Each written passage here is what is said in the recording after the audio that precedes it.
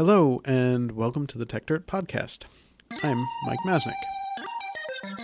The world is increasingly technological, so we had better get methodical. Bringing precision to critical digital journalism with the singular vision of a modern monocle. Stopping the copyright bullies from pulling the wool on us. Facing and taking on all the blatant patent trolls. Document the ways that they aim to take control. Scrutinize and view their lies and make them fold. If we don't stand up to them, someone will get hurt. To grab a shovel and dig up the tech dirt. If we don't stand up to them, someone will get hurt. To grab a shovel and dig up the tech dirt.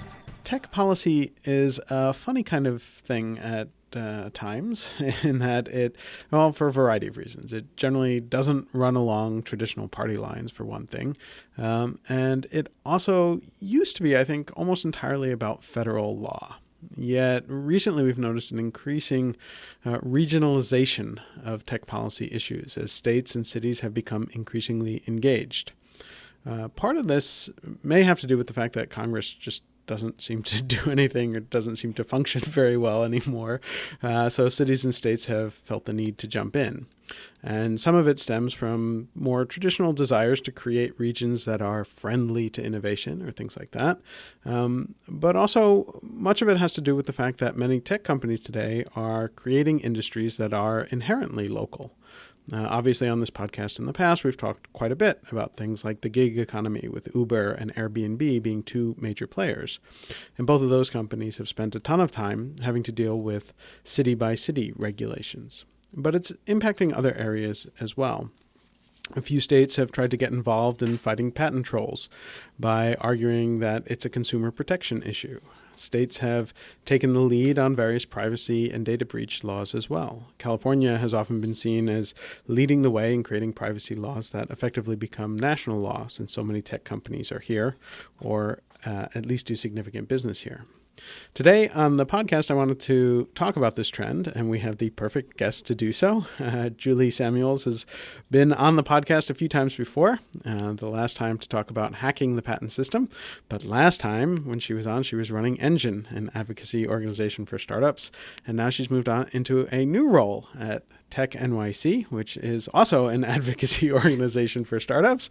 But this one with a focus on advocating for tech in New York City and making that city a welcoming place for technology and innovation. So, Julie, welcome back. Thanks for having me. It is always a pleasure. Great. So let's dive right in and just start with the big question of, I mentioned a couple of things in the opening, but what do you think is kind of really driving this move towards more regional focus in policymaking? I think there are a couple trends at play, and you did hit on many of them. But number one, obviously, Congress not getting a lot done. So to the extent there's a need for regulatory action, and we can debate and talk a little bit later about if we think there is or isn't, but a lot of that's going to get pushed to the states and local governments. So that's reactionary. I think that part of the trend is bigger than that, though, and we see this at the federal level, too. And it was for a long time, regulators weren't paying that much attention to tech companies, to startups. Those days are over. And so you've got all kinds of regulators up and down the chain, all kinds of policymakers who want to get, I shouldn't say who want to get involved, that's not the right way to put it, but who want to look into what's happening in tech industry in some of these companies. I'm making air quotes, which you can't see, but there are sexy issues for a lot of legislators. They're driving a lot of the public discourse. So it's actually understandable that I think you'd see these policymakers want to get involved. And one last thing that I think we can kind of circle back so we can spend a little bit more time on later, but there's really good reasons for local regulators. Listen, there are good reasons why we would handle some of this stuff at the federal level, but there are also good reasons why we would handle some of this stuff at the state and local level. And we can talk about that. I mean, in my sort of thinking about it, I think it's kind of a mixed bag, right? I mean, I think there are certain situations where I agree that I think it's good that we're seeing this, and for a variety of reasons that, we can go into. And some aspects of it I think are positive, but some aspects of it I think can also be negative. And so it's hard to say. I don't think that there's like that you could say this is a good or a bad thing. I don't think anyone necessarily is claiming that it's a good or a bad thing. I think it's just a reality, and it has some good aspects and has some bad aspects. Yeah, I totally agree. So I don't know. What do you think would make most sense? Should we talk about some of the specific issues or some of the trends? Yeah, let's. I guess let's go into some of the specific issues to start with, just so people have a sense of what we're talking about. And it's not this kind of amorphous, like, oh, this is happening, but we can't give any examples. So let's jump in. What do you want to start with? Why don't we start with privacy and ECPA, All right. which I think has been interesting. So you've talked about ECPA on this podcast. Yep. And I'm sure a lot of people know what it is, but very high level, just to get everyone on the same page, there is a 1986 law on the books, a federal law that has to do with what was then called electronic communications, what we all talk about now as email. And essentially it says that certain older emails can be obtained from a company by law enforcement without a warrant. Right. Again, just talking at a very high level here, but I think that by and large, everyone would agree that this was not what the law intended, right? When it was drafted. Well, I mean, and part of the problem, just to give an example of it more concretely, and there are a variety of issues within ECPA, but like the one that is often called out because it's sort of so obvious as to why the law is kind of outdated is the idea that emails that are on a server that are older than 180 days are considered abandoned, and therefore you don't actually need a warrant. You can just request them with an administrative subpoena, which is a much lower barrier. And so, in an age where you had client-server computing and email was downloaded to your local machine, that potentially made sense. But in an age where everything is, online and, you have webmail and cloud-based email, all of our email is on a server all the time. So the idea that you've abandoned it after 180 days and any government agency can go and get it without, fulfilling the requirements of a warrant, which is, probable cause of some sort of violation, that seems wrong. That's right. And I think that this is a really good issue to start with because it makes sense to a lot of people that this was a piece of legislation that was written well before modern technology was contemplated by legislators. I'm sure actually many legislators still don't contemplate how a lot of us use modern technology, but that's a story for another day. So it seems ripe for a pretty easy fix. And Congress has recently gotten a little bit of traction, so that's good news. But last year, the state of California passed a fix. We've been calling it Cal-ECPA, and that was great. And that was, like you said in the introduction, a really important moment for privacy across the country, not just in California, because it kind of put a flag in the ground, if you will, to show how a coalition could come together and get this done, to show what the law could look like, to show other state legislators how they could do something similar. And since then, similar bills have been introduced in Virginia, in New Jersey, and right here in New York, where I am based. And there is a bill bouncing around in Albany right now, and it's a little day to day where things stand, but there's a good chance that bill could become law. If not this year, then next year. And that's meaningful. It's meaningful for people who live in New York, for companies who are based in New York. It's actually like the kind of policy outcome that has a direct and immediate impact. And it's also meaningful in the message it sends to other states and to Washington, D.C. about an appetite to get this done. And I think that that's almost as interesting to me as the first part. Yeah, I think so. But there is also, there are the flip sides, which is that, we've seen some privacy laws and state privacy law or attempts at privacy law that I think are also more questionable. And so, that's where, again, there's this balance where it's like not necessarily always good or bad. Sometimes, you get things that I think are a little sketchier. That's right. And so, I'm sort of trying to, off the top of my head, come up with a good example of that. But, even again, in California, for example, I think they've gone a little overboard in trying to enforce certain aspects of privacy policies. California, they were one of the early ones who passed a law that required privacy policies, what they call privacy policies. And, we did a whole podcast early on where I ranted about the ridiculousness of a privacy policy, which is actually the exact Yes. opposite of that, because it's basically, you're basically setting up your own laws for how you handle privacy. And people think if a site has a privacy policy, which is now required by law in many places, including California, that you will take their privacy seriously. And the reality is that the intent of a privacy policy is often to say, we're not going to take your privacy policy seriously, but because we put it in fine print, You'll never know the difference. You'll never Yeah. know. And so I think that's been a huge mistake in terms of, if you really wanted to create good privacy law, doing things like that is sort of showy and it sounds good. It's one of those ideas that sounds good on paper if you Yep. don't think through how it actually works. And that's, that's kind of a state law example where, so again, you have this sort of the good and the bad all But I'd coming rather together. see something like that happen at the state level than at the Sure. federal level for two reasons. Number Yes. one, well, I mean, obviously for all the obvious kind of reasons Yeah. why you wouldn't want a federal law like that. But there's this idea of the states as laboratories of democracy, right? And I Totally. think a lot of people have probably thought about that. And I think that right now we're in this crucial kind of time where that is really true for a lot of these tech issues. I think you're right that those privacy policy laws don't make a lot of sense, but if and when that issue does escalate its way to a federal effort, we'd be able to push back on the fact and show what we've learned over time in a way that would be very hard to do if it hadn't Totally. been the state totally. law, right? And that's, yeah. So, sorry, I didn't mean to cut you off. No, that's good. That's pretty much all I had to say about that. But I think that's going to be a theme I talk about a couple times Yeah. throughout this conversation. This like laboratories of democracy Absolutely. idea is it's working right now. It's Yeah. not perfect, and that isn't an excuse to do stupid stuff or pass dumb laws, but Yeah. it's really hard to get a federal law passed. And once it gets passed, it doesn't get fixed. Yep.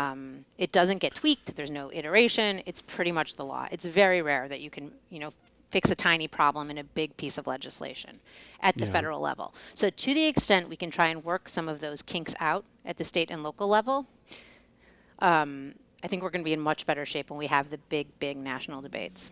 Yeah, totally. And like another point that I've raised in the past, and it's sort of the same issue but from a slightly different direction, is this idea that so much regulation and sort of lawmaking is what I refer to as kind of faith-based, which Yeah. is we have this problem, we're going to do X and it will fix the problem, and then, once the law is passed, nobody ever checks. Right? They assume, we said this was the problem, we said this was the fix, we passed the law, we're done.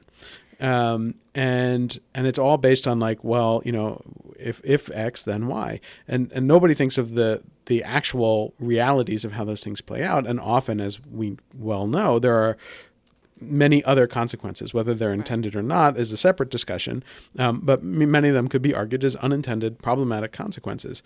And what I would love to see is more evidence-based Yes. lawmaking, and part of that is actually having examples and trial runs and ways to test things and ways to go back and measure. And unfortunately, I don't think we're going to get to the point where we're going to, we have ridiculous sunset periods within federal laws and things like that. Those never work out. But we don't really have a system that really says here's the metrics, here's how we're going to measure whether or not this law works, and here's the time period after which we're going to change it. So in lieu of that, I love the idea of, well, here are 50 or so different experiments that can be run, and we can look at the actual data for how they worked and what they did and what the impact was. And so that experimentation could lead to more evidence-based policymaking. And that, I think, is really powerful if it works. And it doesn't always work that way. I think, first of all, I just completely 100% echo everything you just said. And I've been trying to think a lot about ways to make lawmaking and policymaking more flexible to address exactly what you're talking about. Because even if we have 50 states pass 50 different versions of a law and we have all of that data and Congress then really digs in on all that data, all those things are never going to happen. But just for the sake of argument, presume they did. You still have a world where technology is changing so rapidly. Yep. And we bake these laws in, and we don't ever go, with the exception of really these sunset provisions that you flagged. And I assume most people know what those are, but essentially that's usually a provision of the bill that says in 10 years, this section will die and you need to either repass it or reinvestigate it. And those aren't always useful, but they are one tool that forces lawmakers to reevaluate. Sure. I'm totally in the market for other tools like that. And I actually think that figuring out that piece, figuring out how to make law iterative, Yeah. is like one of the primary challenges we face as a society. And that's not just related to tech, but I think across the board. Yeah, no, I'm in complete agreement. I'm really supportive of, I wish there was something that required metrics. It obviously depends on the law and what's trying to be accomplished. But if there was some sort of thing that required, transparency and metrics and a goal, and it just, maybe it's just sort of like the technology viewpoint, right? Where, the technology world tends to be very iterative. I can't even say that word, iterative, where it's trying to accomplish something, it tries something, and it has some metrics, and it says if we're not, reaching our goal, we got to change course. The policy making process does not seem to do that. The opposite. It's the opposite. It's like we have an idea, we come up with our thesis first, and that's it, and then that's all we do. Yeah. Which is, and if anything, all we do is compromise to get there, which is actually a better outcome than usual. But that's the way a multi-party system, a two-party system works. I think this is a little bit it's not really off topic. It's a little tangential, but I do really think this is so crucial, particularly in political times like these, when the differences between the parties seem so intractable and there's such a stalemate and absolutely nothing gets done. That's just a bad outcome for everybody. Yeah. Let me bring up, there are some other potential issues with kind of the more regional policy making. And so, that I think are at least, interesting and potentially concerning. So, one is, if you have like a federal law to deal with in your company, like you can deal with that. Yes. If you are an internet company, for example, and even like not even going internationally, which is a whole other, issue, but just staying within the U.S., if you have 50 different laws to deal with, or if you're, if we're talking, down to the city level, however many different regulations to deal with, that can become very difficult as well. Particularly true when you're talking about startups. Yep. And you're talking about the boundaryless internet. Yep. The patchwork is really difficult to navigate. And when you think about this in, kind of pre-technology based companies, you'd have perhaps an annoying framework of regulations, but you'd be able to hire the right lawyer who was an expert in that field and kind of check the box. Right. Now you're not really able to do that so well. I agree that is incredibly problematic. And you see this thing where a lot of states are kind of chomping at the bit. We want to be the state that passes the data breach bill that's going to set the standard for the country. And I think this is one of the negative aspects of DC being so dysfunctional right now, is that there's a vacuum. And when they're not doing something on Capitol Hill, these states' legislatures are going to try and do that thing. Right. And that's bad. 50 different data breach bills would be really bad for tech companies. Yes. There should be a standard around what you do when there's a data breach. That's good for the world, that everyone can understand what that standard is. But I think you're exactly right. I think some people listening might argue that that's kind of a contradiction to what we were saying earlier. So is there a way to sort of, are there certain laws where it's better to have that experimentation, or are there certain laws where it's better to have the standard, and how do you distinguish which one is which?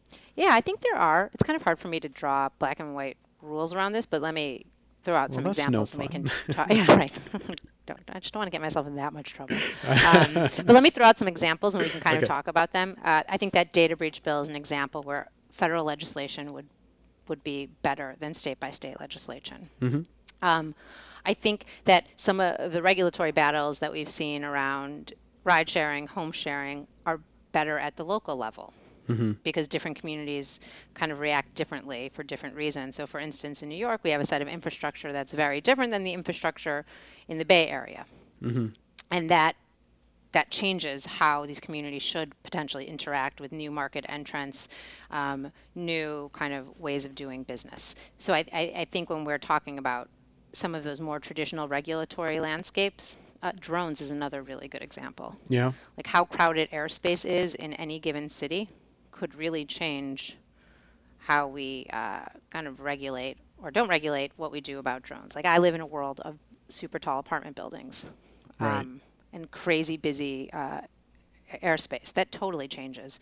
So let me, based on that, and I think you have more, but based on that, it sounds like the distinction there that I'm hearing is when it actually involves physical infrastructure, a more regional approach makes sense.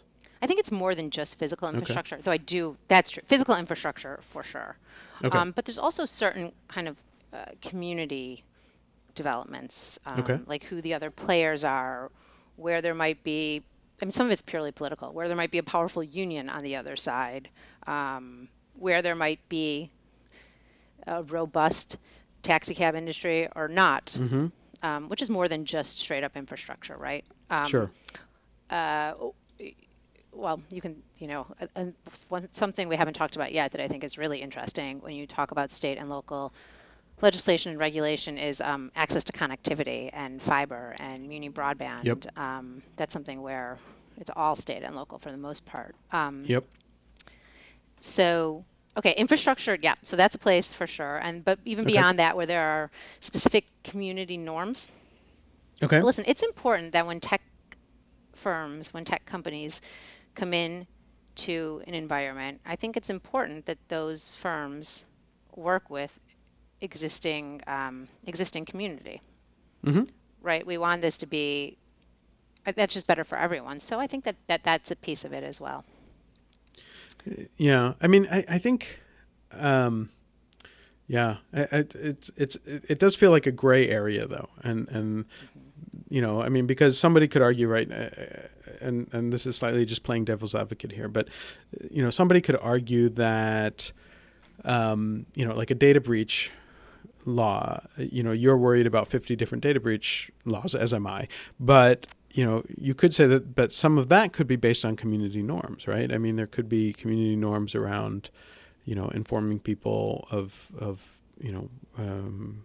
information breaches or whatever.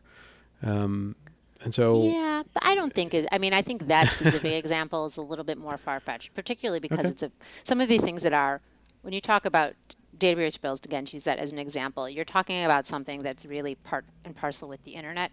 Sure. Right? So it's still a little bit newer. When I'm talking about community norms, I'm thinking of things that have been ingrained in the community for decades, if not longer. Things like, I mean, I hate to always go back to Uber as an example, but it's, I think, an easily digestible example at this point when you've had perhaps a local government commission or a taxi industry that has been active for decades upon decades. That's a different thing than, a decade of thinking about data breach. Yeah. And that's more, when I say community norms, just to be clear, that's more what I'm thinking about. Sure. Or, something that's interesting here is when we think about a lot of the new kind of future of work 1099 W-2 stuff, it's about involving the freelancers union who've been doing similar work for a long time. Yep. I think that's a really important thing to do. That doesn't mean that as a tech industry we shouldn't be charting our own course, but I also don't think we should pretend that no one ever came before us. What fun is that? Fair enough. I mean, yes. I mean, there are always going to be some people within this industry who do not care what came before. But I think, it is often valuable to actually understand and see where there are opportunities. It's not to say, always abide by the way things were done in the past, because obviously a lot of tech is really about, recognizing that the way things were done in the past no longer makes sense. And I fundamentally agree and believe with that proposition, by the way. Yeah, no. Just to be clear. Just to be clear, yes. I'm aware of that, but for our listeners too, yes. Right. we're on the same page on that. But we want to, but that's also better for tech, to the extent you can have a big tent and bring more people in and help more people. Here's the thing that I've noticed in doing this work, particularly at the state and local level, where more people have more kind of direct tie-in, if you will. There are more people personally affected, it feels like, at the state and local level. And to the extent we can be smart as a community about having a big tent, about explaining why these issues matter, about saying what you just said, about how we are trying to create the tools that are going to make everybody's lives better if we get it right. That to me is better from a kind of self-interested point of view for tech, and also better for the world. Yeah. Because we have got centuries ahead of us to figure this all out. And if we screw up the regulatory framework, it's just going to slow us down. It's just going to be harder. I believe that technology will overcome stupid regulation, but you're going to take a potentially decades-long hit in making that happen. Right. And that's just not interesting to me. No. What is interesting to me is finding a way to get the most people together around the table to figure out a path for this, to get the most and best technical tools to the most people possible. Yeah. I mean, I'm with you. Yeah. I mean, not everyone would agree, by the way. A lot of people would say, like, better to just bowl through. I still believe in the process, I guess, is what I'm saying. Yeah. And I probably believe in it a little bit more than a lot of people in our space. Yeah. But I do believe that the process is, listen, I think it's a necessary evil.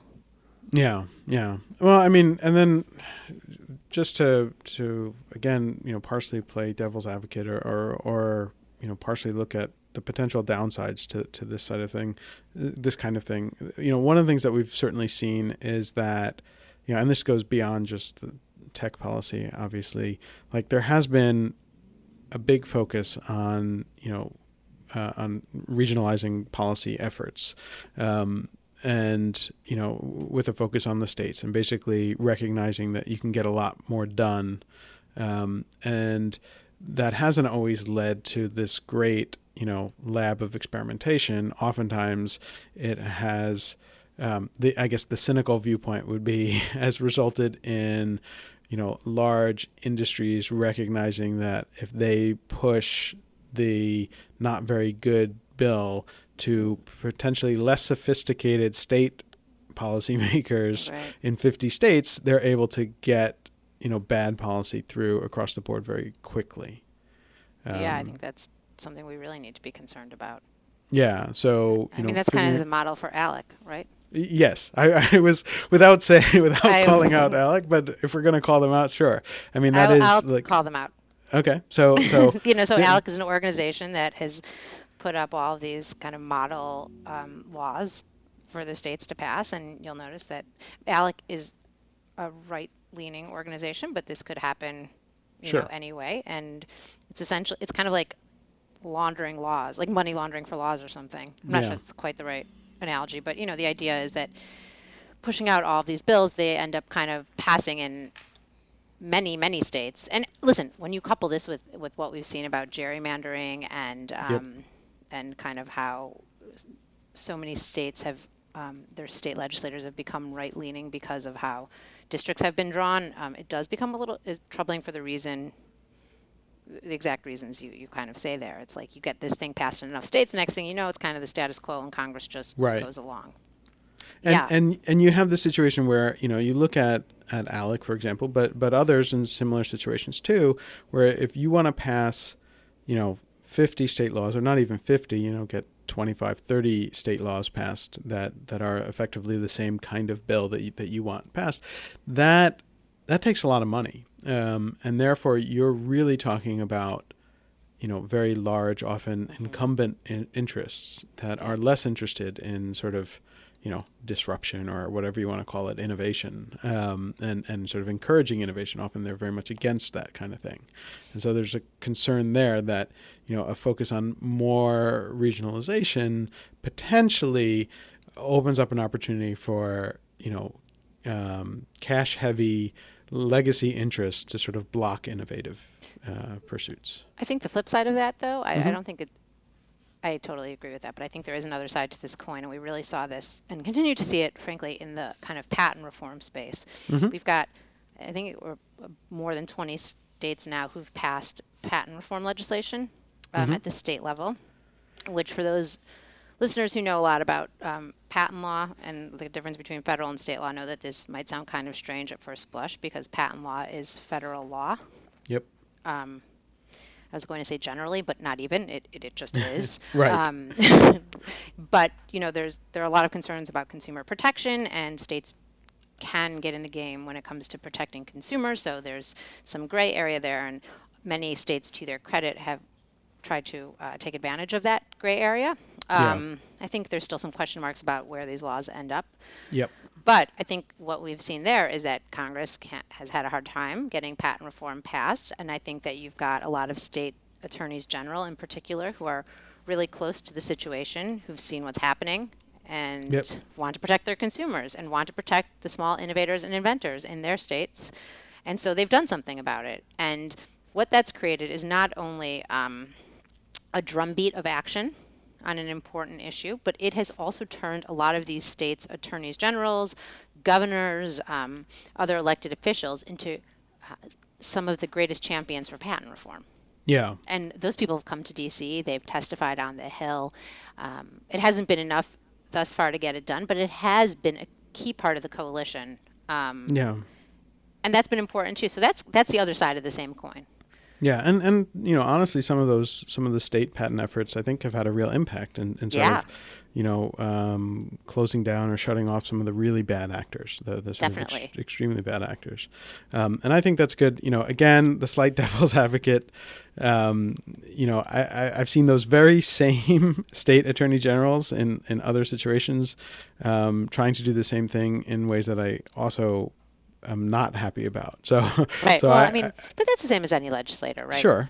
Sure. But it's, I don't know, state attorneys generals in my experience are just the worst. But the other thing that I wanted to quickly touch upon too that I think is important. Part of the model for this, like laboratories of democracy or whatever you call it, part of the idea of the state legislator or the attorney general or whomever is that they're closer to the legislated. And to the extent that's true, that's something that I think is important. It also gives these kind of state actors an opportunity to really support their community and understand what their community needs. So, for instance, in Wisconsin, the state of Wisconsin was one of the first states to allow equity crowdfunding within its own borders before Congress got on board and did that too. And that was the state actively saying, we want to increase the flow of capital here. We want to increase the startups who are founded within the borders of Wisconsin. And that ends up being complicated because it ends up being complicated because you can't take investment from outside of Wisconsin in that instance. Right. But it's an important message, and it's an important way that elected officials in Wisconsin can understand what's needed there and can also go on and champion those causes. And that's something I totally support. Yeah, I think so. And I think actually Texas did something similar as well. That's right. I think a couple other states too ended up following suit. But it's those things are meaningful. Whether or not they end up having what their impact ends up being, I think is unclear, but I think they're meaningful.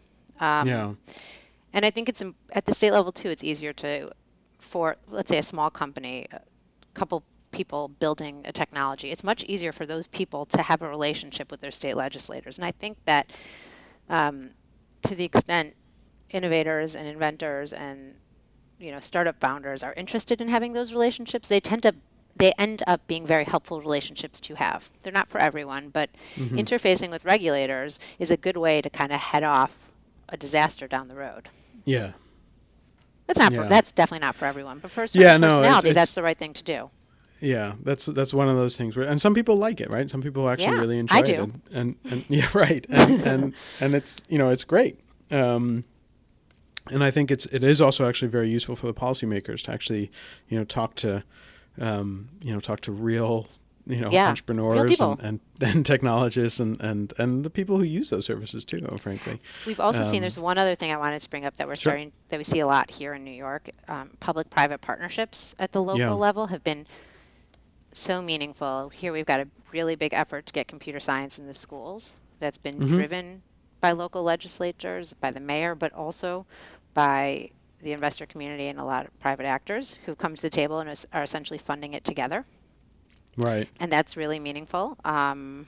It's kind of like saying to the community, all right, you really care about getting better computer science education in the schools, like let's put your money and your where your mouth is, and let's work on this together. And that's working. There's also been an effort here to increase high-skilled visas, H-1B visas. And I think recently the city of New York just was able to put 80 new visas online. And I think that just this week they opened up applications for those visas in a partnership with CUNY, with the City University of New York. Right. So these are kind of things that can be done because Congress clearly is unable to do these things right now. There Right. are ways you can find private partnerships, do them outside legislative action at the local level. And that only gets done by like real relationship building, sitting in a room and hammering out deals. And we're seeing that here. And, we'll see how they play out. And if they're successful, I think they will be because they all have the right people behind them. But that's exciting and to me and interesting. Yeah. Yeah. I mean, it's definitely an interesting space. And I think, it'll be interesting to see sort of how it develops over time as well. I'm curious to see, examples like that where that's, I think that kind of gets back to more specific stuff about like just sort of developing the local industry, right? Which, I think, as I sort of said in the opening a little bit, you can to some extent sort of lump these into a couple different buckets, and one, just encouraging more innovative activity happening within your region. I think there are lots and lots of regions globally who are interested in that. I mean, the number of times I've had meetings with mostly European folks trying to figure out how do we build the Silicon Valley back home or something silly like that. It's way too many to count. Yeah. But small useful collaborations that actually do encourage good things to happen. I think can be really useful. Yeah. So that's listen, that's why we're building Tech NYC here in New York. Well, right. That in the name. And that what would you do think that New York is there's a very healthy relationship here between industry and government. And I'm excited to really explore that and understand where these kind of pressure points are, where we can get something done.